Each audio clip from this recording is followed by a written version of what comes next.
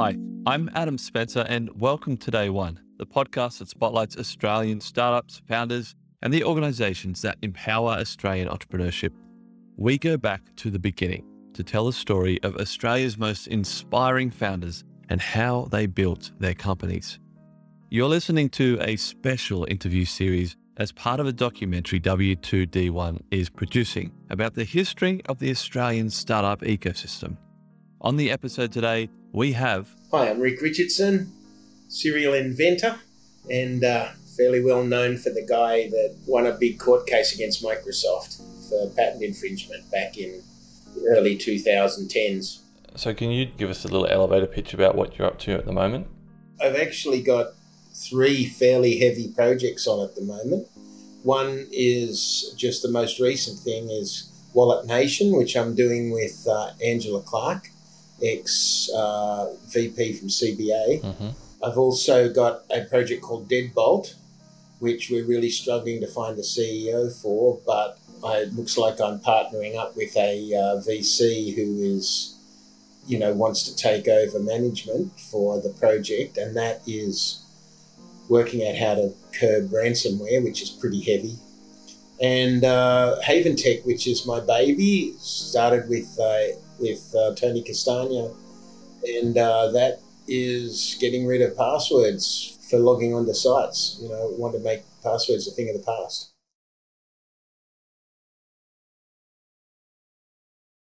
You're familiar with a guy named Derek Sivers? Yeah. I liked his first book. He's kind of a very free spirit. The fact that he's in New Zealand now, I just think that's really, he's willing to travel and expose himself to new things. And, hats off to him. And also he's really entrepreneurial. So I just found it really interesting what he did with his CD Baby project. Yes. And I'm always looking for interesting opportunities like that. Tim Ferriss, all of those characters. Just find it really interesting to pick up what little things I can to try and roll them into any of the projects that I do. And that's the unusual thing about my situation, in that being an inventor, I'm just going from problem to problem and then doing what I can to support the businesses that roll out from those inventions. But I don't have the long, concentrated focus that a normal entrepreneur does, in staying with a business for 5 to 10 years. I've done that once and I found myself being really quite not good at it. So is there anything, 2 ways. One way, is there anything that from your, inventing that you've taken out of that helped you run a company, and vice versa? Is there anything that running a company helped you be a better inventor? The problem is that one of the most important things for inventors is to be self-aware. And to illustrate the point is that it actually reminds me of a time that Pete Cooper got me to speak to some kids at SidStart, and he told everyone in the audience, there was about 300 in the audience, that I was going to do a room just to talk to people who were at the early stages, who want to talk to people who were really technology driven and want to make sure that at the early stages they do everything they need to do to make sure they're successful. And when I got them in the room, there was 70 with standing room only, I was really surprised that such a high percentage of the audience wanted to know what I was going to go on about. The first thing I did is I asked them, how many of you are CEOs of your own company? And like the majority of them put their hand up. And I said, and how many of you have actually been in business for more than a year? And a large percentage put their hand up. And then I said, so if you were the chairman of the board of your company and you can pick any CEO that you wanted, would you pick yourself? And there was like 3 hands. And that illustrated my point, is that people who solve problems are different to the people who run a business that solves the problem. And so I talk a lot about people really working out the difference between loving the idea of solving a problem and the idea of running a business that solves the problem. And they're 2 separate things. and so like I usually, I've been lucky to be able to solve some significant problems and actually get business partners who, testify to the fact that the problems that I've solved are of, good significance, worthwhile significance. But when it comes to actually running a business, I find that the qualities that make you really good as an inventor or as a problem solver actually make you bad as a CEO, as a business person. There's just a parting of the ways in the qualities, like, building a team and working out how to refine the team and managing people that you take on, and then you have to pivot, and then you have to either retrain them or find another opportunity for them, or tell them that you can't look after them anymore. Those kind of things are too much for me. I whenever I hire somebody, I basically take responsibility for their career. And in fact, I've only ever had to fire 3 people in my life, and one of them was outright, they were abusing the company, and there's no question when somebody does really something wrong. But the other 2, I actually found another business that was after them and paid their first 2 months of salary, and let them be scalped because I didn't want to fire them. And one of them actually tracked me down some years later and realized what I'd done. And I just said, I felt so terrible. The company pivots, and if the person's skills don't fit what happened in the company, then you're caught in this terrible situation. So all of that, working out marketing, working out customer plans, all the things that happen after you've solved the problem are not my space. Although so often the company will head along on its merry way and then run into either a shift in technology or a new opportunity, and they really need me to come in and move with it. So that gives me an excuse to be curious about anything in a given field and spend lots of time researching and looking at where things are moving, how they're moving, and how to improve. My mantra is the best person to know how to do the next best thing is to somebody who did the last thing but is self-aware enough to know how to blow it up and replace it with something better, which no one likes to hear about because everybody's invested quite heavily in the first thing, but technology moves lightning fast. I would imagine every single kid out there at some point thought they were going to grow up and be an inventor. I know I did. How did you keep that, curiosity for the world?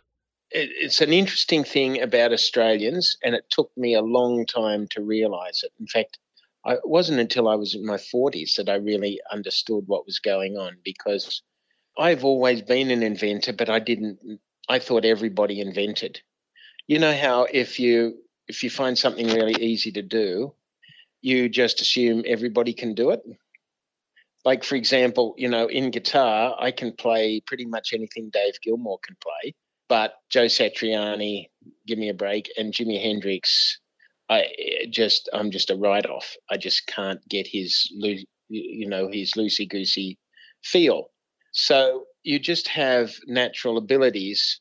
And when it came to inventing, I just thought everybody solved problems, and I didn't even think of it twice. And it was only when I invented the Unilock technology, which was software activation, that people made a big deal out of it, and it turned into a big project. And I thought that I'd accidentally done my Mona Lisa, and that was the one thing that I was ever going to do of significance. So I had that big gutsy decision to make is, am I going to stick my neck out and think that no one else has done this and get a patent? No one else in the world has done this and get a patent, or am I going to look back in 10 years and wonder what would have happened if I had have got on and, sucked it up and became a serious inventor and got the technology going. And it was only much later in my 40s that I realized that Australians have a problem in that we all tend to think of each other as similarly gifted. We tend not to want to stick out from the crowd, the tall poppy syndrome, but that's actually a good thing because it makes Australians think, egalitarianly of each other. And I find that refreshing. When my wife and I got home from living in the States for 10 years, that's one of the great things about being home is that everybody thinks of each other as generally, another Aussie and knows no errors and graces. And of course, you run into people that think they're God's gift, but most Aussies have got a pretty good self-evaluation, and you just find that refreshing. Once you've travelled around the world, you see people that are climbing over themselves in socially or financially, and it's Byron Bay. That's what I love about living here is the richest guy is still in shorts and t-shirt, and the homeless guy's in a shorts and t-shirt. You can't really tell the difference. It's really good. Back in '92, when you started Unilock, am I right with that timeline? 92. The startup support that exists today obviously did not exist then. What did you like? How did you get started at that time? Like, who did you lean on? Who was there to help you, figure it all out? I had a pretty good run. I had a very dear friend, Jim Revitt, who was the television correspondent for ABC Television for Vietnam. And he was a tremendous mentor for me and helped me get some news stories going, and that found some people who came in to support. Financially, my parents, they didn't even really understand what a patent was, but they invested the first big chunk of money for me to be able to do patents. And patents were a lot more expensive back then than they are now, even though they're still very expensive. You can spend 35 to 200 grand per patent for international rights, and that's just for one country, right? So it can get quite expensive. But the problem is that if you really are an inventor and you're self-aware, you know that the chances of you moving fast enough as an entrepreneur, as a businessman, is so low that you have to have some kind of insurance that makes sure that if somebody just takes your idea and runs with it, that you've been seen to do the right thing by the people who love you, the people that support you, and the people who've invested in the project. You really have a responsibility to do that. And it turned out that nearly a decade later, that investment was worthwhile. Doesn't pay out for a lot of people, but I just think it's irresponsible to not have a patent. I have this expression that not having a patent is like having a Lamborghini and leaving the keys in it. It's just irresponsible. Yeah. How many inventions would you say you had come up with prior to the activation technology? I was pretty regular at it. It's just, I'd call it problem solving, but the difference between my kind of problem solving and a normal person's problem solving is, how far apart the dots are that you connect, to solve the problem.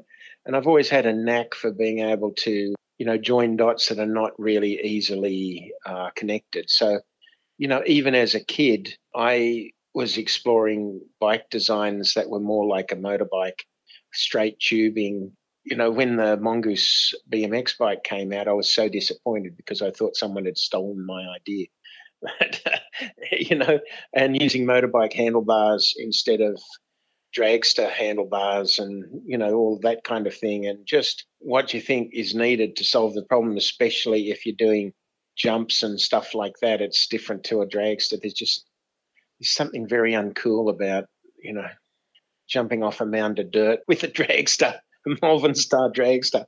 But, and also getting into motorbikes and stuff like that, you could just see straight away that BMX bikes were that, that's the direction. And then also different designs of skateboards, skating with parallel as if you're skiing, because my family were skiers. So that's I'm talking 13 years of age, really young.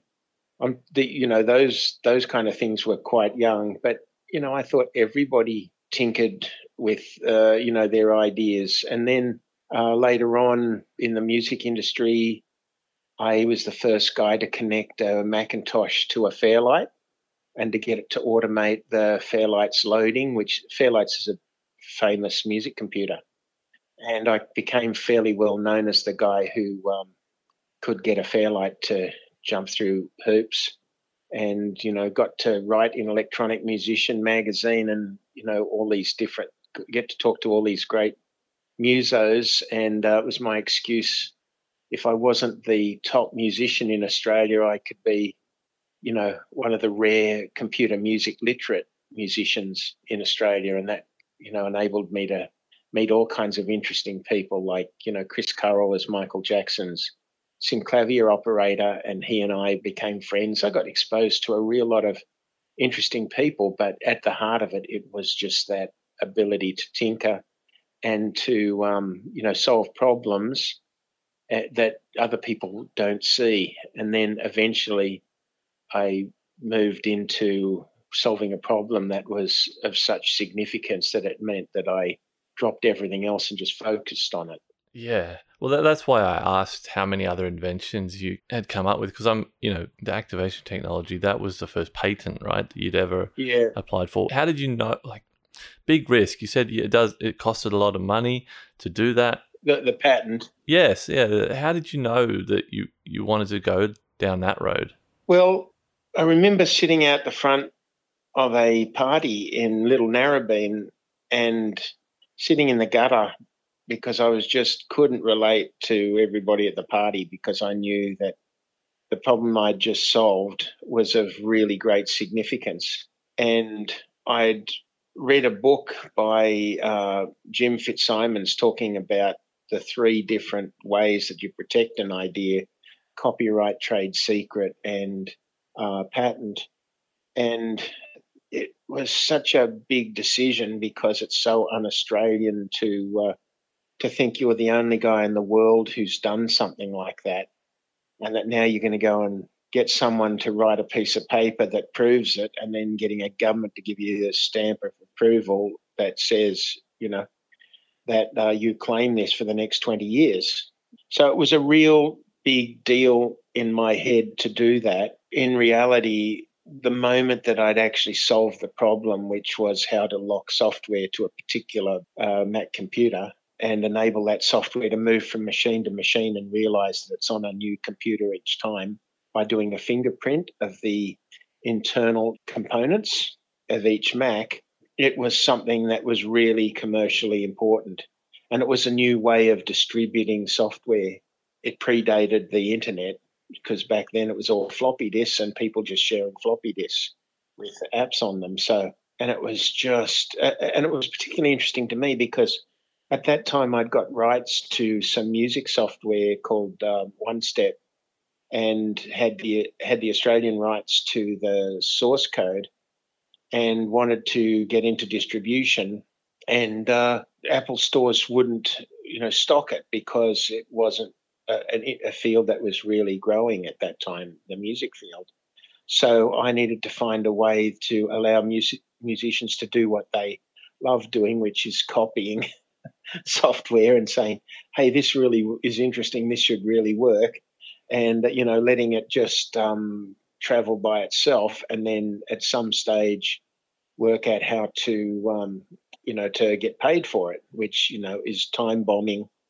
That's really the first way that the technology worked, which was time bombing or crippleware, where you can use the software as much as you want, but you can't save your files. So both of those things were dependent on this machine locking technology, which I patented, and it basically took off with Uncle Jim's support, a bit of notoriety, Dad helping me with the patent.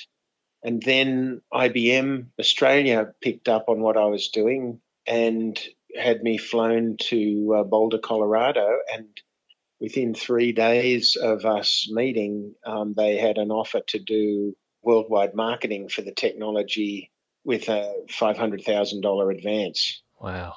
That was that doesn't happen that often these days. But I tell you what, the other thing was that software was working by then.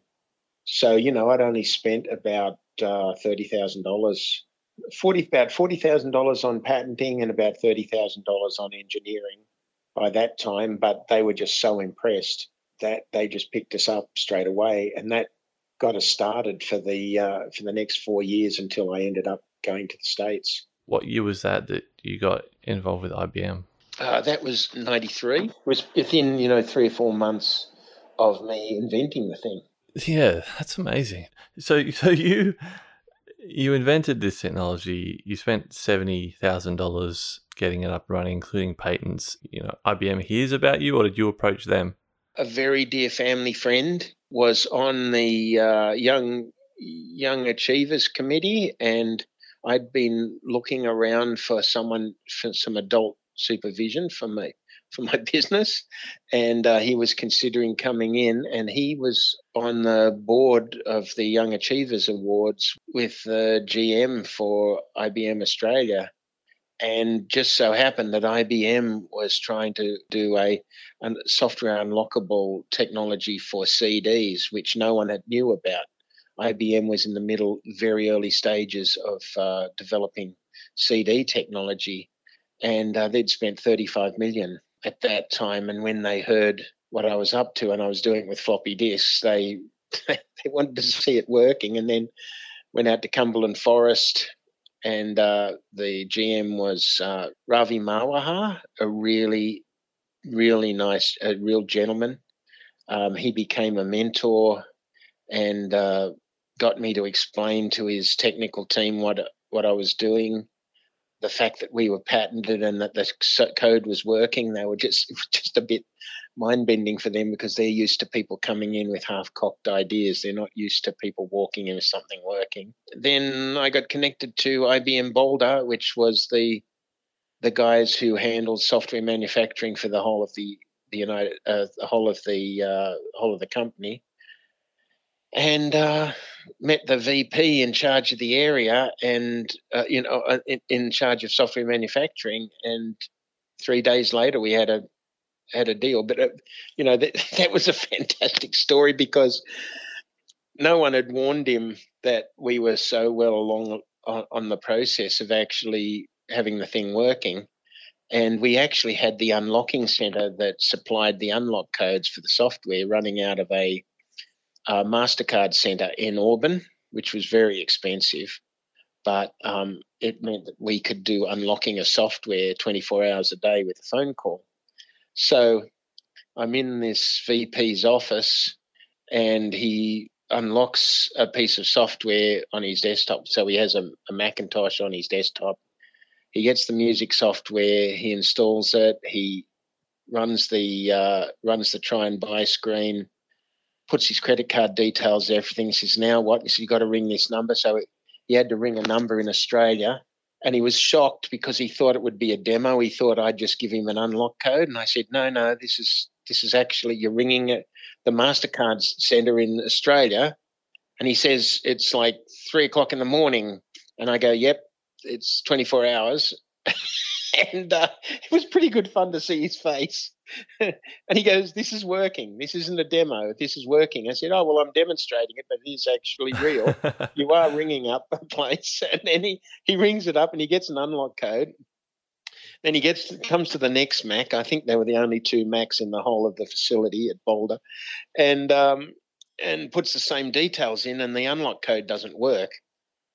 And then he rings up and gets another unlock code. And I said, I just made $70. That's really good. And he was just so shocked. And he just told all the guys in the room, there was about 10 guys in the room standing there just looking at these 2 Macs. And he said, get everybody down here. We're going to the conference room. Wow. And the guy who was looking after us stayed with us in his room. And I said, what just happened? Am I in trouble? And he said, no, they didn't realise that this was actually working. They didn't realise that you'd actually solved the problem because they spent $35 million and they're only about 25% of the way towards what you're doing. Wow. And he said, Rick, you just knocked it out of the park. And I went, oh, great. Well, I hope it works. So it was pretty exciting. Yeah. No, so obviously 92, 93 in Australia, the startup ecosystem, startup support, all the stuff that exists today, did not exist then. No. Going over to the US, was there anything that shocked you about the difference between the business kind of landscape between Australia and the US? Well, the only reason I had to go there was that all of our customers were all in the States. IBM had developed relationships in the States. They had moved all their software manufacturing into Lotus, and Lotus basically stopped doing software manufacturing and just focused on their own products. So I could see support for us dwindling, and if I didn't do something, I was confronted with possibly going bankrupt, the company not surviving it. So I had to go to the States, and things just happen on a scale there that it's very hard for an Australian to comprehend. Things move so much faster and there's so much support. Americans are so good at getting in behind an interesting idea. It certainly is the place to be if you, really want to, hard charge. But the advantage of Australia is that its conservatism and its risk averseness actually means that you do a lot of due diligence and you actually are a lot more careful. And so I'd say that the quality of the projects here are generally really high. The ability to scam here is so much harder, and people take the responsibility a lot more. There's a lot of fast talkers. Like, one of the big advantages as an Aussie, it's a disadvantage and an advantage in that when I made promises, they were usually round about 80% of what I knew I could deliver. Just because I felt the responsibility, having started the business with my parents and with IBM, they actually just loaned me the money. They weren't my business partners or anything. But the fact that I felt that much responsibility early, I had not experienced what it's like to have big money thrown at you and have more money than sense, in a business. But, when I got to the States, it was also just before the 2000 bubble too. So I felt really a lot of pressure not to abuse the situation. And you could see people left, right and centre setting up, dial-up internet companies. There was all kinds of shenanigans going on and so many interesting opportunities to get involved with. That's the other thing, is that so much is happening there that it's very hard to stick to your knitting.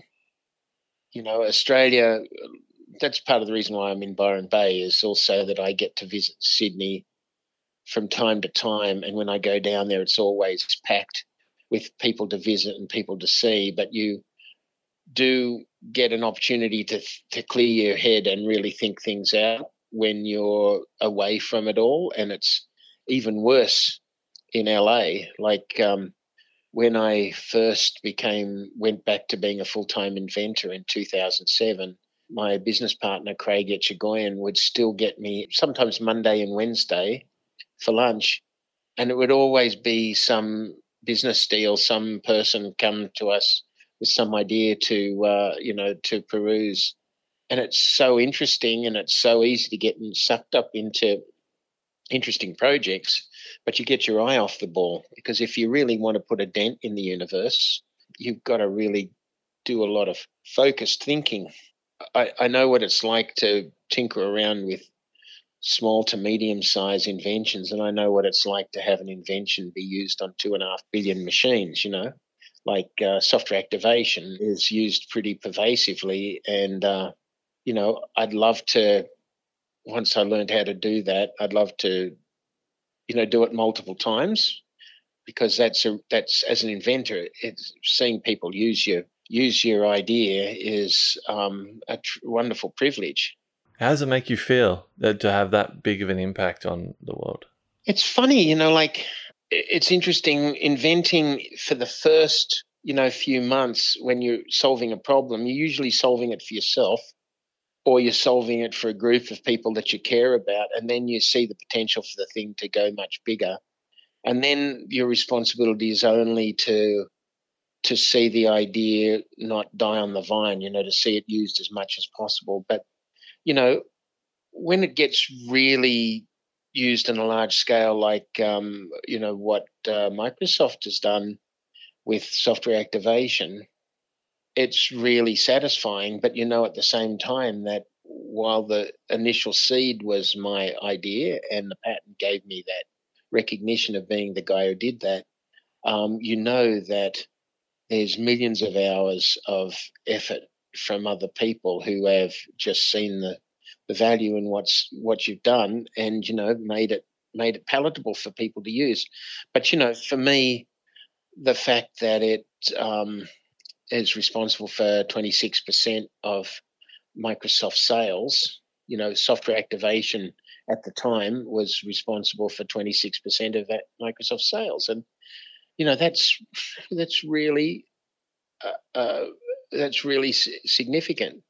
But like the next project, Haven Tech, I designed it for my parents so that they could use a 4-digit PIN and not a password, and that their passwords, that nothing needed to be stored on the server side. It's a interesting concept what I built for them, actually, and my friend Tony Castagna is the business co-founder on that. And we haven't broken the back of that.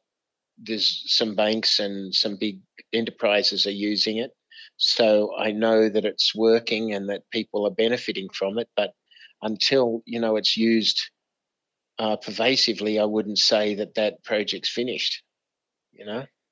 So there's always what's next, what you haven't done, and that's my life much more than sitting around looking at past achievements. Although it does give you confidence, especially when you're looking at a problem that confounds you. Like, to give you an idea, the hardest invention I've ever had to fix is white sharks. Trying to work out how to detect them and protect people from white sharks, right? The local mayor here in Byron Bay asked me to fix it. And I thought, how hard can it be? And it is so hard because there's nothing known about the darn things. There's so many people that have an opinion about whatever you're going to do. It's just a technical nightmare. And although I think we have broken the back of that problem, and it's like limited in its financial scope and return possibilities, it still is one of the most irritating problems I've ever had to solve. Give me a quantum computer or something else like that. That's much more fun. What's your process when someone comes to you with this problem? Like, how do you attack it? Most of my problems are me trying to fix things myself. Although with the shark problem, that was just seeing Simon Richardson, his first 6 months of being the mayor here, and just his total dejection over having just had a gentleman lose his life, on one of our favourite beaches, and thinking, why haven't we solved that problem? What is the problem? Why can't sonar pick up sharks? Why can't we see in the water? Why can't we detect them from the beach? How can you see through the surf, the aerated water of the surf? And so you just start to ask a series of questions and find out what other people have done to try and solve the problem, or just look at what technologies are available to solve it. So it ends up that I went through about 4 different technologies at quite expense before I ran into the last one, which was just a bastardization of a technique that's already being used and it's quite popular, which is using green LiDAR to do the equivalent of a topographic map of the seabed. It just so happens that you can also pick up anything else that's in the water. So, and it's incredibly powerful, but just no one had ever thought of using the gear that we use to measure how much coral has moved to see an animal moving in the water. So, it ends up that was a pretty easy fix once I got on the scent of the problem.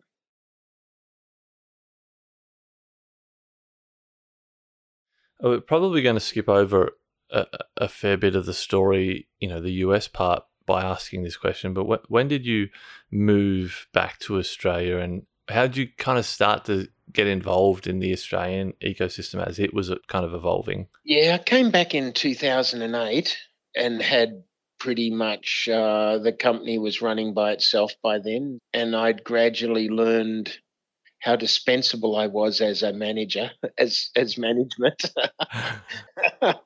And, the more I tried to find myself a job with Craig, who was the CEO, we started out as co-CEOs, then I became the CTO, then I became chief scientist, and then I did 10 patents for the company. And then after that, I thought, I love doing this. This is my real fun. The real fun I had was the first 3 months doing it Unilock. After that, being a CEO wasn't that much fun. And so he let me off the hook and I could come home, and we had enough resources that my wife could pick wherever we wanted to go.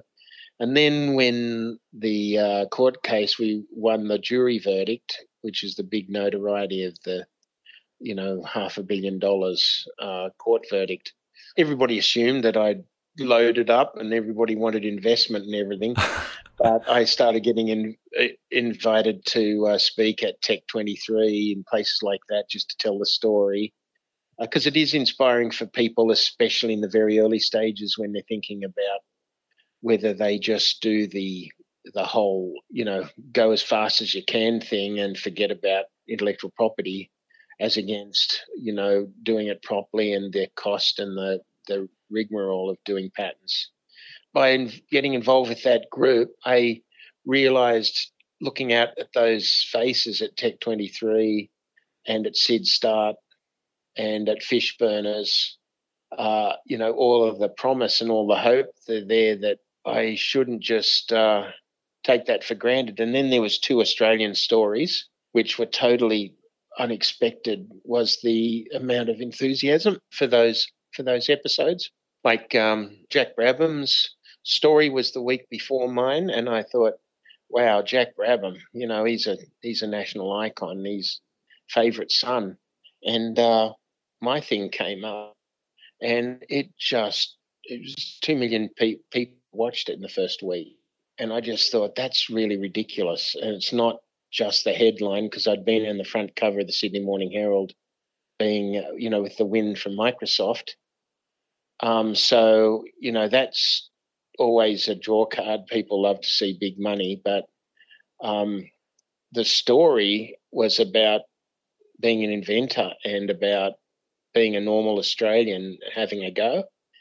And it just really, I had thousands of people sending support and talking about how their uncle or, their son or dad called each other and started talking about their garage projects, and how, it was kind of inspiring to see a normal bloke have a go at something like that. And so I sat after that, all of that, interest, and I thought, 2 million Australians had spent 3/4 of an hour, listening to me, to my story and my wife and my story and the story of Unilock. And I'm thinking, how do you repay that? So I started, doing Friday morning inventor mornings, where I talk to inventors for, 20 minutes to an hour, and they just turn up at a local restaurant where word got around that I was, and people just turn up and people would sit there in a line waiting for me to talk to them, and it just got out of hand. And I realised that I had to get off my backside and go out and give back to all of this support and interest, and also things like that are not just something that happened to me. It's something that's really important for people who are really doing a gutsy thing, which is, trying to solve a problem. It's not just all business people and trying to go IPO. It's people genuinely trying to solve a problem and spending a big part of their life giving up some of the things that should be, given to playing soccer on the weekend. No, they're tinkering and stuff, time that they should be spending with their family.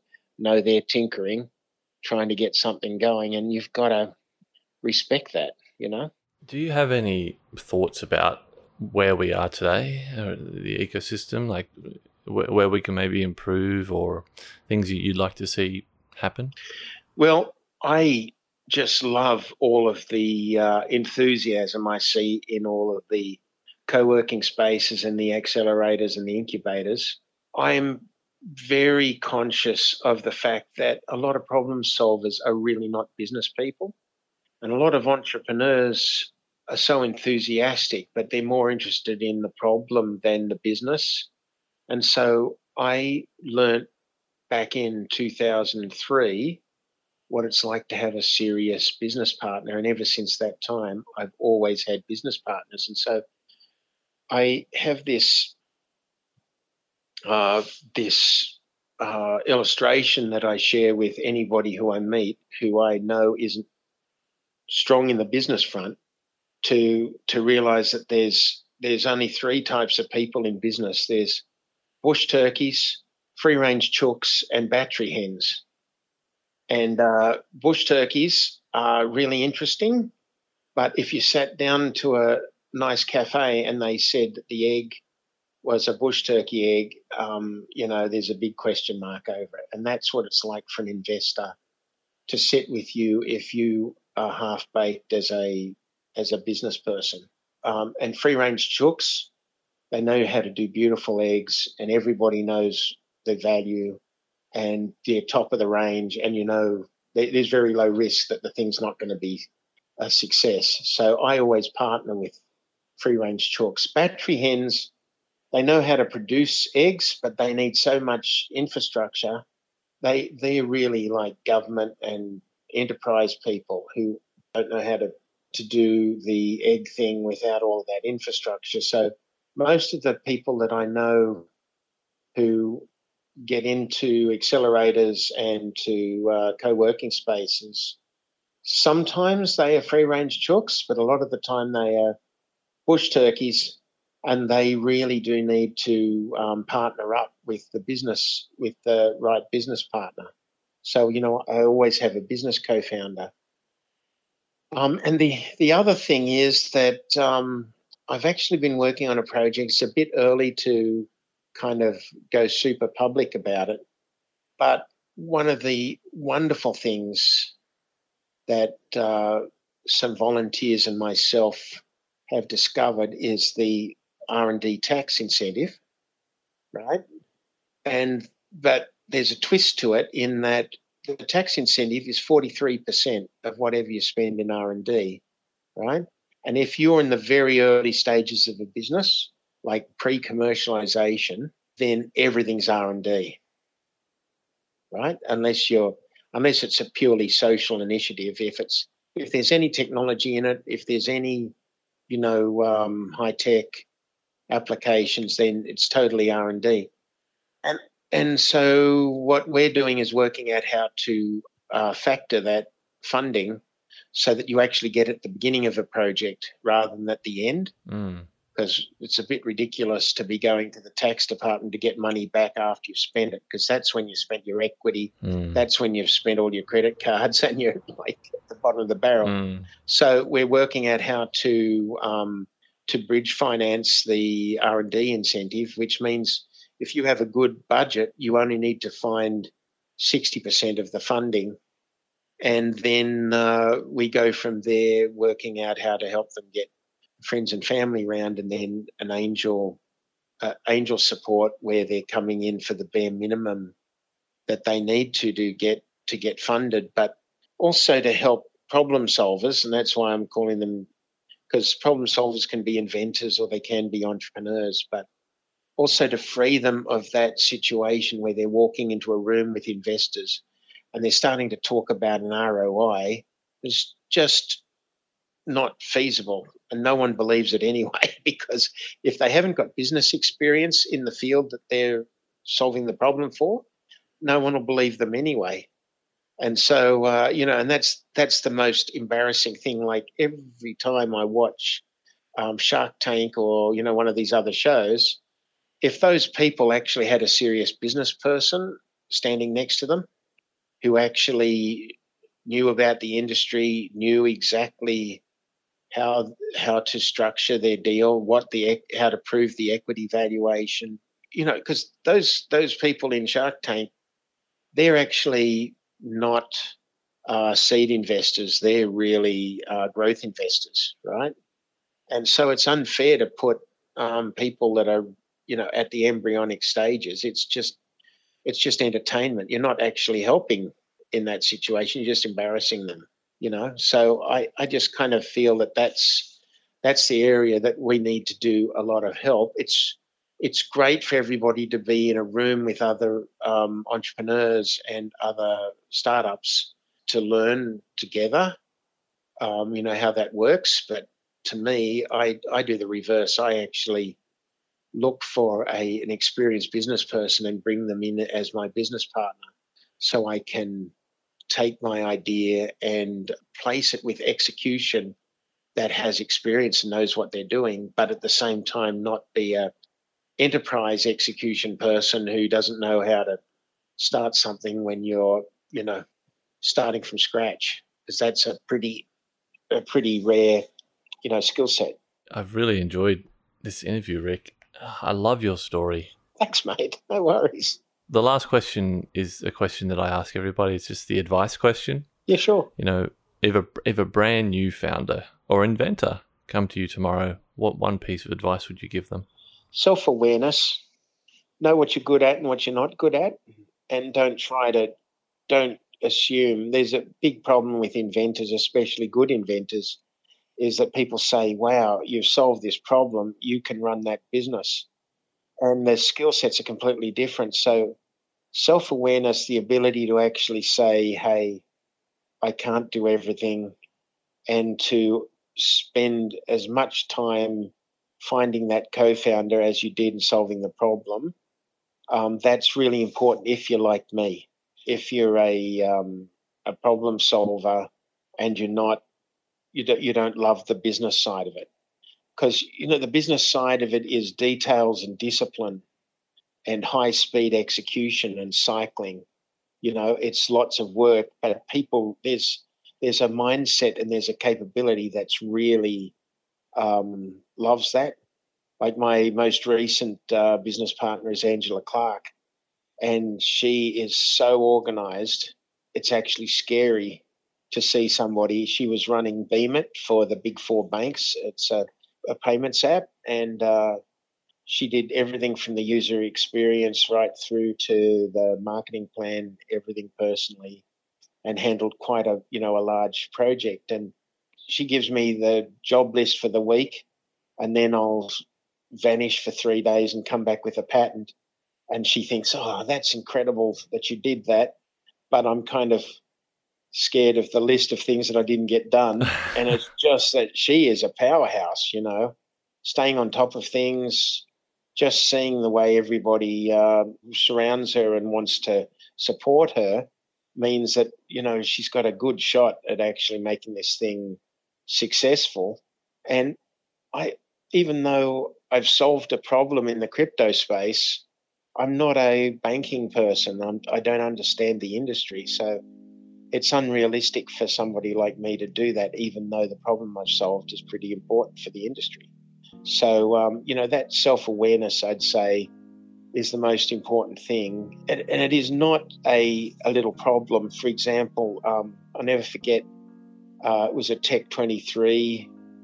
event, and Matt Barry and I were having a bit of a debate. We got up after each other, and Matt was talking about telling everybody, hey, you can do this, you can be a CEO, just get on the phone. You know, it's not hard to find the CEO of Telstra's phone number and just call the guy. You know, just don't be scared. Once you do it a few times, it'll come second nature to you. And he says, and I don't understand that. And then I got up after him and I said, how many of you would be happy to speak to the CEO of Telstra if we could get arranged for you to talk to him next week? And one or two put their hand up, and I said to Matt in front of everybody, we're not alpha males, mate. We're not all alpha like you. You have all this confidence. We don't know the first thing, and it's just to organise your mind and to get your act together under that pressure. It's just not a natural thing for most people, and so being that self-aware, or finding somebody who has actually had success in that situation and they can walk into that room and make sure they don't foul it up.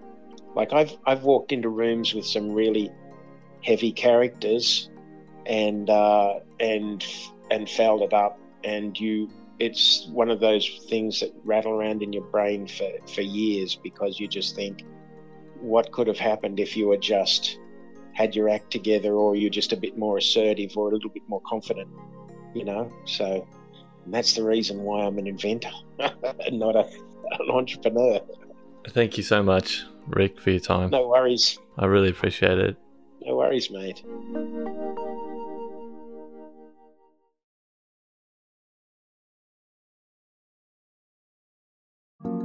I hope you enjoyed that interview. More interviews are on the way. Follow the podcast wherever you're listening right now. Stay tuned for more interviews with many, many more amazing people from the Australian startup ecosystem. Thanks for listening, and see you next time.